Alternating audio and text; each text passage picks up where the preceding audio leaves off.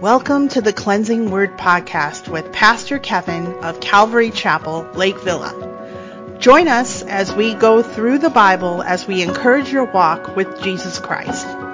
If you'd like to know more about Calvary Chapel, Lake Villa, visit us at cclv.org and please share and subscribe to this podcast. Now, let's hear a message from God's Word. So we're going to celebrate communion today, and with that, I just felt the Lord calling me to talk about the blood of Christ. And so, with communion, different Christian traditions, different churches have different thoughts upon that, and I really wasn't going to go too much into that. But here at Calvary Chapel, we believe that the cup is a symbol of the blood, that the bread, in this case the matzah bread today, that it's a symbol of his body that was broken for us. And so just wanted to put that out there. And our passage excuse me, our passage comes from Matthew 26:26. If you want to turn there, that's where we'll start. We're going to skip around a bit today. If you just word search blood in a Bible app, there's just so many verses. We could go through a lot, but I picked out some specifically that just talks about a bit about it. And so we're in Matthew 26 through 30.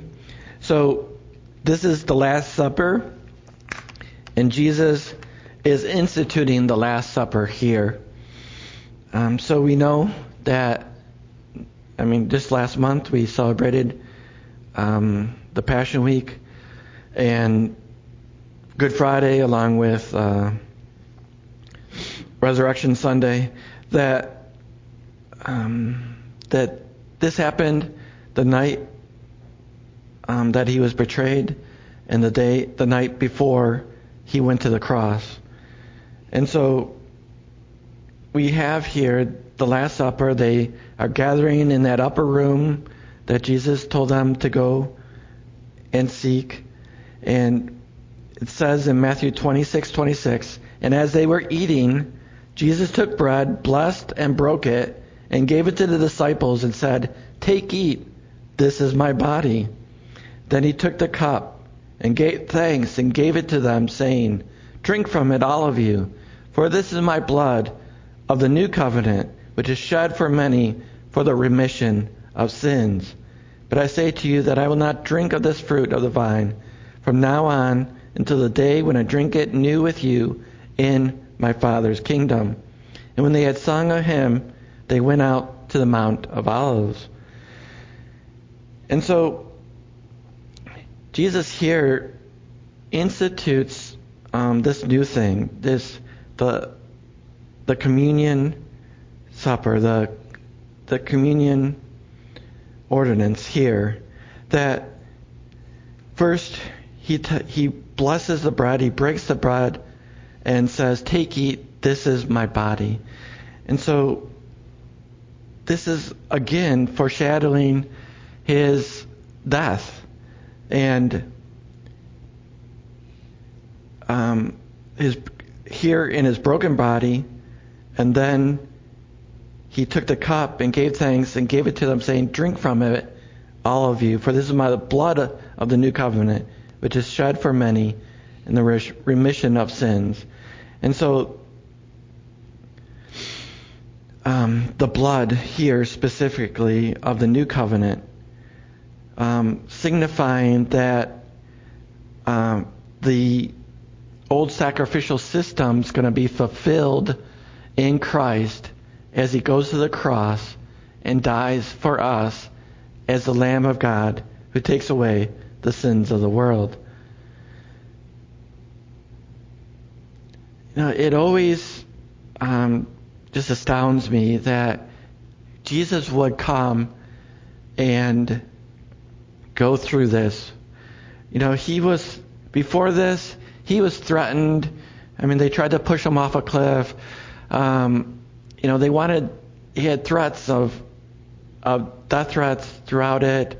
The religious leaders constantly on him.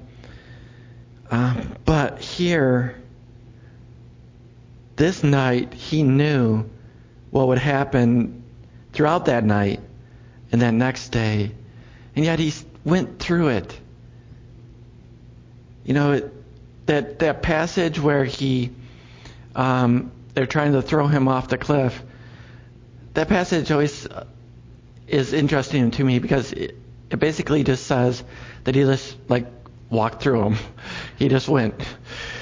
He just, it wasn't his time. It wasn't the manner of death that he would take for the forgiveness of our sins. That old rugged cross that we sang about today, that he endured all of that, all the beatings, all the whipping, the beating, the crown of thorns, the mockery, the physical pain of it all, of the cross alone. And he went through all that. His body broken, his blood shed for each of us, for our salvation. He is that Lamb of God who was slain for the forgiveness of our sins. And this comes all the way back to Exodus chapter 12, verses 1 through 13. And so we go back to that first, to the Israelites escaping Egypt, fleeing Egypt. We have that in Exodus 12, 1 through 13. And this talks about that night where they would sacrifice the lambs and put the blood on their doorposts. Exodus 12, 1 through 13 tells us, "Now the Lord spoke to Moses and Aaron in the land of Egypt, saying, This month shall be the beginning of months. It shall be the first month of the year to you. Speak to all the congregation of Israel, saying, On the 10th of this month every man shall take for himself a lamb, according to the house of his father, a lamb for a household. And if the household is too small for the lamb, let him and his neighbor next to his house take it according to the number of persons. According to each man's need, you shall make the count for the lamb. Your lamb shall be without blemish, a male of the first year.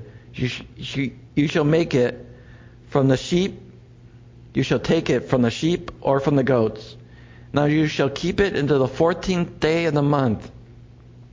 Then the whole assembly of the congregation of Israel shall kill it at twilight." Did you catch it? One, foreshadowing the Messiah's death. "And they shall take some blood of the blood and put it on the 2 doorposts and on the lintel of the house where they eat it." So they would dip their brush of the day. I know it has a name. I'm forgetting the name right now. But they would take that and put it on the sides of the door and around the top. So the doorpost and the lintel. "Then they shall eat the flesh on that night, roasted in fire with unleavened bread and with bitter herbs they shall eat it. Do not eat it raw nor boiled at all with water, but roasted in fire, its head with its legs and its entrails. You shall let none of it remain until the morning, and what remains of it until morning you shall burn with fire. And thus you shall eat it with a belt on your waist, sandals on your feet, and your staff in your hand. So you shall eat it in haste. It is the Lord's Passover. For I will pass through the land of Egypt on that night, and will strike all the firstborn in the land of Egypt, both man and beast, and against all the gods of Egypt I will execute judgment. I am the Lord." So they were to, were to be ready. They were to fill up on this first Passover meal, and that they would have that energy to flee, and that they would be, belt on your waist, sandals on your feet, staff in your hand, ready to move, ready to go. And it finishes up in 13. Now the blood shall be a sign for you on your houses where you are. And when I see the blood, I will pass over you, and the plague shall not be on you to destroy you when I strike the land of Egypt. So the blood, the importance of the blood here is that it was that covering for sin, that their houses would be passed over, and any house that didn't have this mark, this covering of the blood, death would come to the firstborn in all the land of Egypt. Just as the blood was applied to the doorpost and to the lintel, Christ's blood is applied to our hearts as it was applied to those doorposts. And death, spiritual death, passes over us as we believe on Jesus for our salvation. Leviticus 17:11 tells us, "For the life of the flesh is in the blood, and I have given it to you upon the altar to make atonement for your souls. For it is the blood that makes atonement for your soul." So, of course, life is in the blood. If we didn't have our blood, we wouldn't be alive. And if we lose our blood, death comes quickly. And so it's life. It gives us life. And Jesus gave that life. It was poured out on the altar of the cross to make atonement for our souls.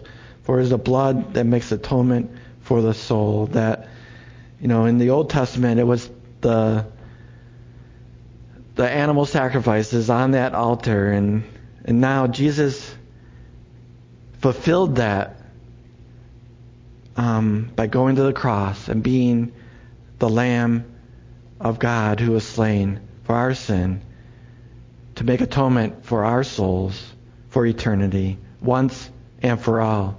That we don't have to have that sacrifice over and over and over.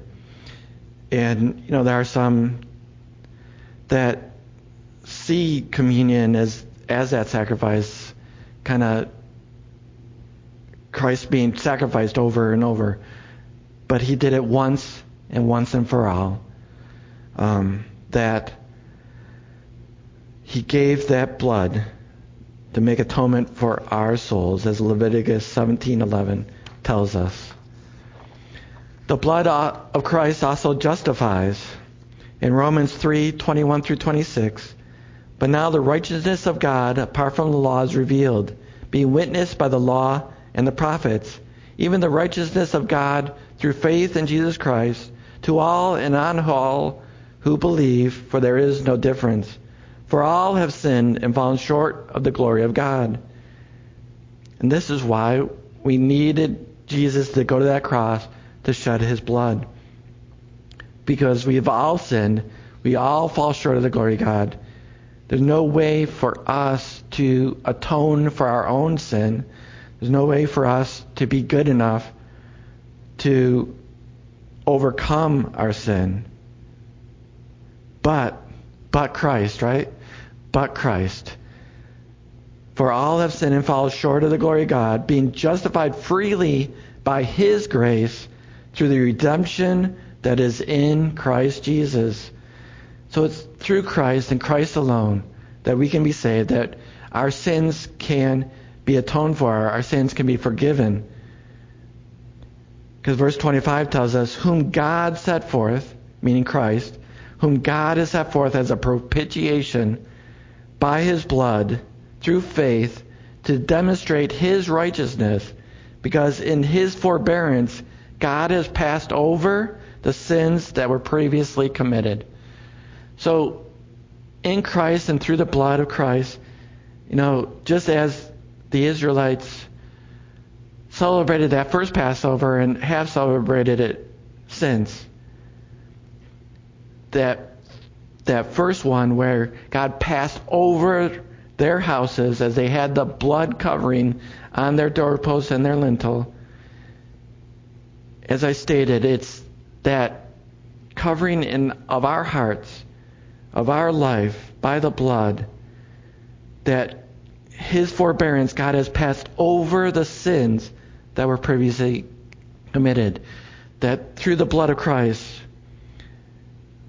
we're justified, being justified freely by His grace through the redemption that is in Christ Jesus, who God sent forth as a propitiation by His blood, through faith, having that faith in Christ, applying it to our lives to demonstrate His righteousness, because in His forbearance, God has passed over the sins that were previously committed, to demonstrate at this present time that He might be just and the justifier of the one who has faith in Jesus.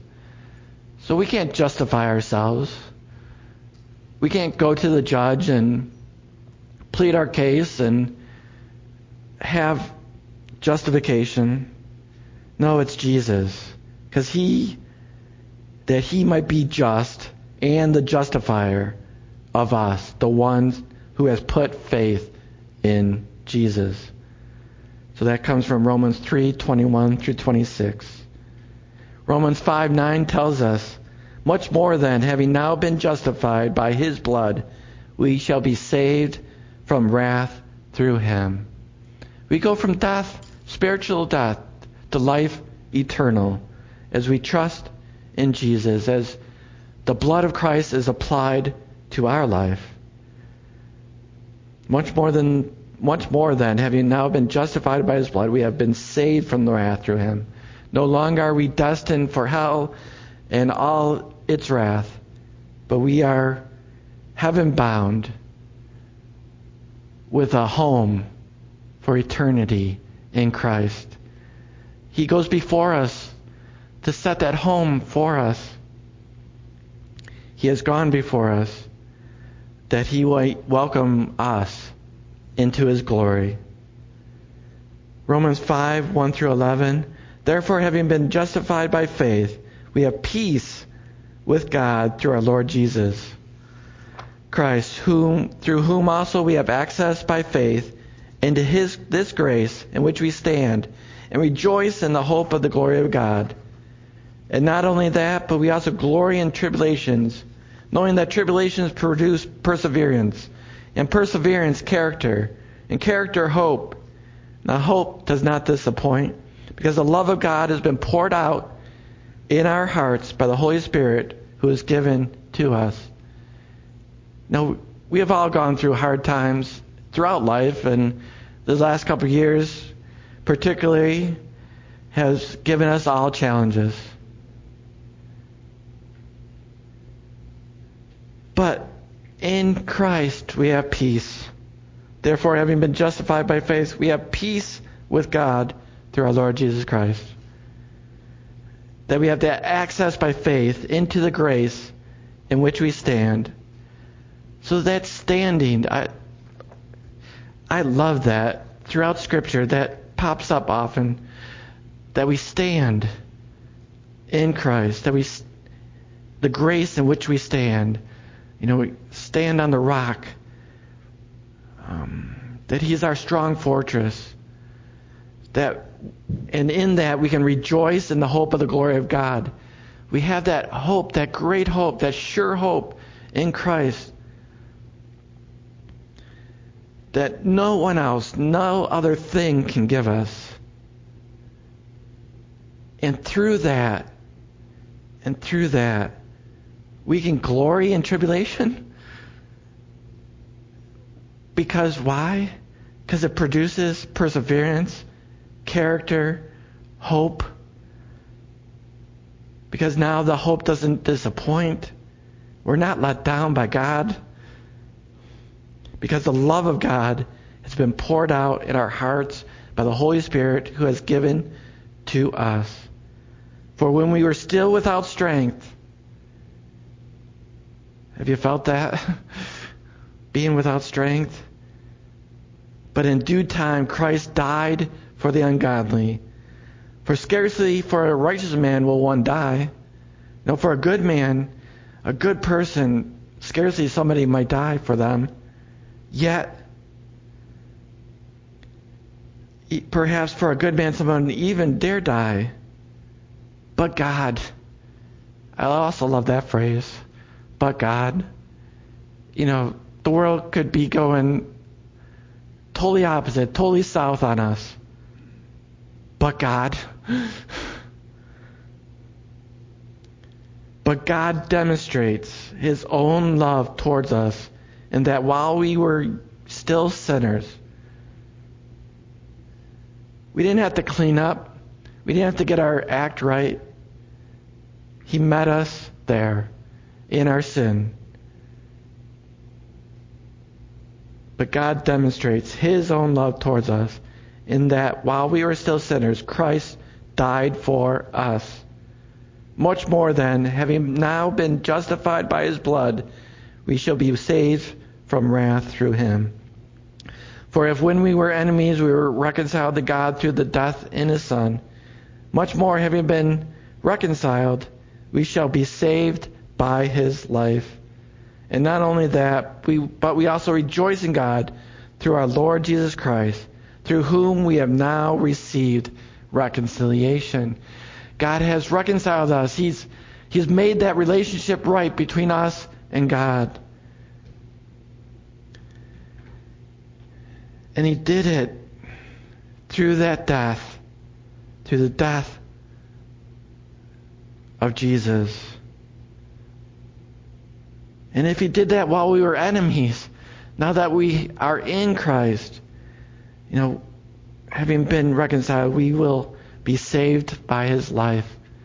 So we not only have salvation from our sins, but we have eternal life, that great hope, that sure hope of being with Christ in heaven forever and ever. We are justified through Christ and Christ alone. It is also our redemption. Ephesians 1, 3 through 10. Blessed be the God of the Father of our Lord Jesus Christ, who has blessed us with every spiritual blessing in the heavenly places in Christ, just as He chose us in Him before the foundation of the world, that we should be a holy and without blame before Him in love, having predestined us to adoption as sons by Jesus Christ to Himself, according to the good pleasure of His will. So it's His good pleasure that we are His sons, His daughters, that we've been adopted into God's family. What a blessing that is, that we would be called His sons, His daughters. And how? Having predestined us as adoption as sons by Jesus Christ Himself, according to the good pleasure of His will, to the praise of the glory of His grace, by which He made us accepted in the Beloved. In Him we have redemption through His blood, the forgiveness of sin, according to the riches of His grace. So we are redeemed. Redemption. Just think about redemption and what that means. Taking something of no value, of little worth, and making it glorious. Not because of us, but because of God. That through His blood, the forgiveness of sin, according to His riches of His grace, that He values us, that He lifted us up.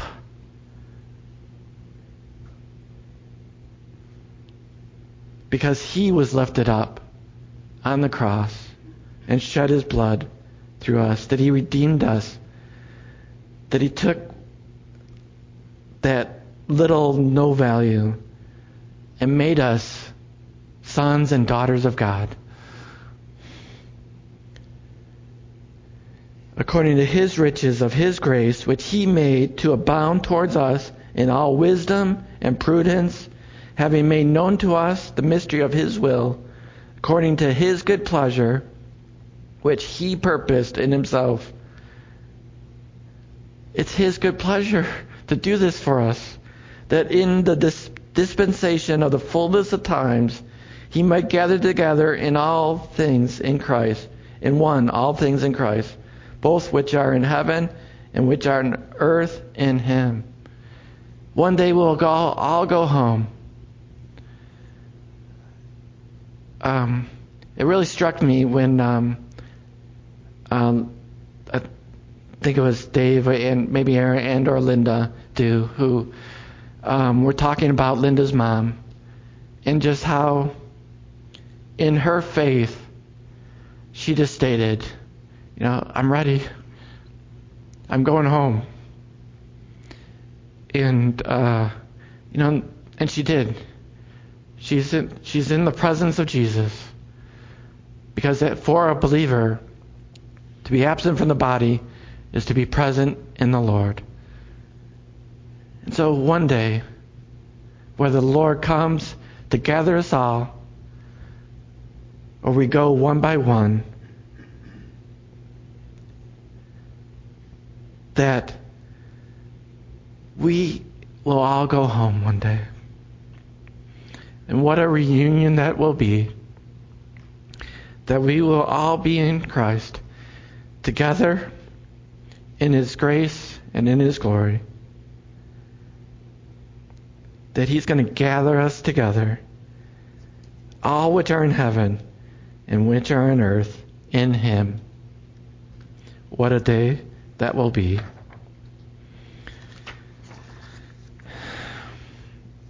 And we are brought near by the blood also. Ephesians 2:11 through 13. Therefore remember that you, once Gentiles in the flesh, who are called to uncircumcision, by what is called the circumcision made in the flesh by hands, that at that time you were without Christ, being aliens from the commonwealth of Israel, and strangers from the covenants of promise, having no hope and without God in the world. Well, just think about all the people that you know that are in this place, that they were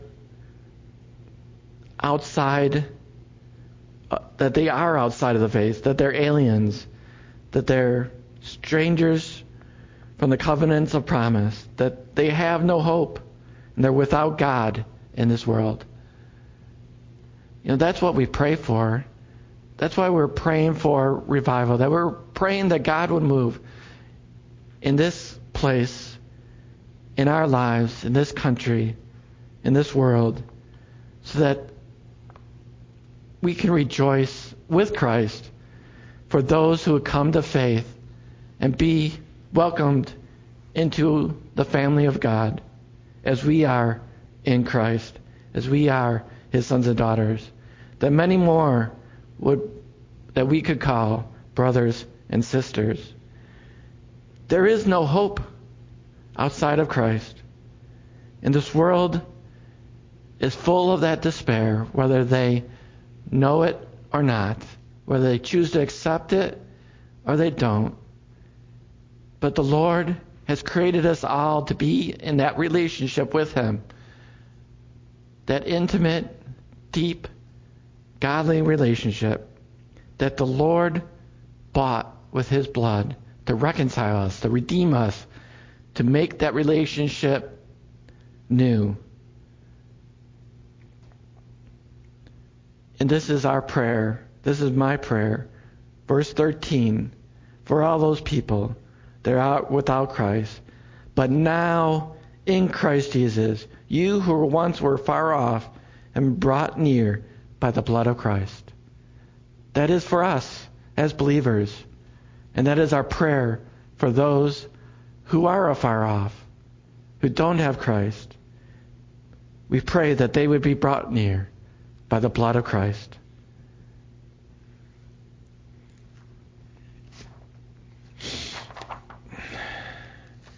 The blood of Christ also gives us peace, and we're reconciled by the blood and the body. Colossians 1:19 through 23 tells us, "For it pleased the Father that in him all fullness should dwell," talking about Christ, "and by him to reconcile all things to himself, by him, whether things on earth or things in heaven, having made peace through the blood of his cross.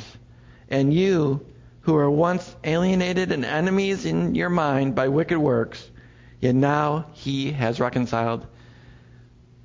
It is that spiritual battle. It's that spiritual battle in the mind. I see it, and I can particularly point to my nephew-in-law. That it's really that battle of the mind. I mean, we see it throughout the country. It's that battle. This fits perfectly. "And you who were once alienated and enemies in your mind by wicked works." What do we see? Evil in some ways was somewhat hidden in our country. But it has just exploded. It's no longer even couched. It's no longer even tried to be cringed upon. It's out in the open.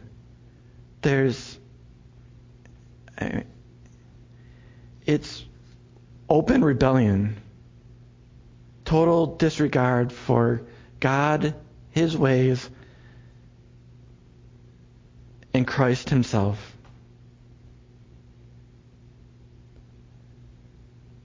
But despite all that, it pleased the Father that in Christ all fullness should dwell, and by him to reconcile all things to himself by him, whether things on earth or things in heaven, having made peace through the blood of the cross. And that you, who were once alienated and enemies in your mind by wicked works, and now he has reconciled. Think of the person in your life that would be the most unlikely to come to Christ and give their life to Christ. Think of that person.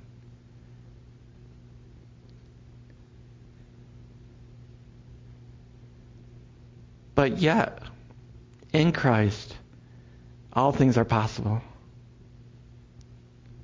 That even that person could come to Christ.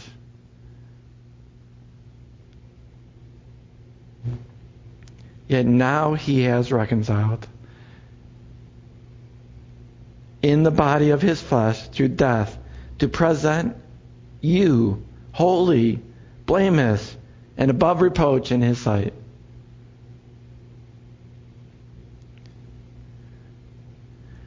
With all the things we've done wrong, we're going to be presented to present you, me, you. Jesus is going to present us holy, blameless, above reproach in his sight. Yes, he is.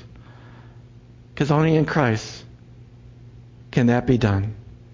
If indeed you continue in the faith, grounded and steadfast, and are not moved away from the hope of the gospel which you heard, which was preached to every creature under heaven, of which I, Paul, became a minister.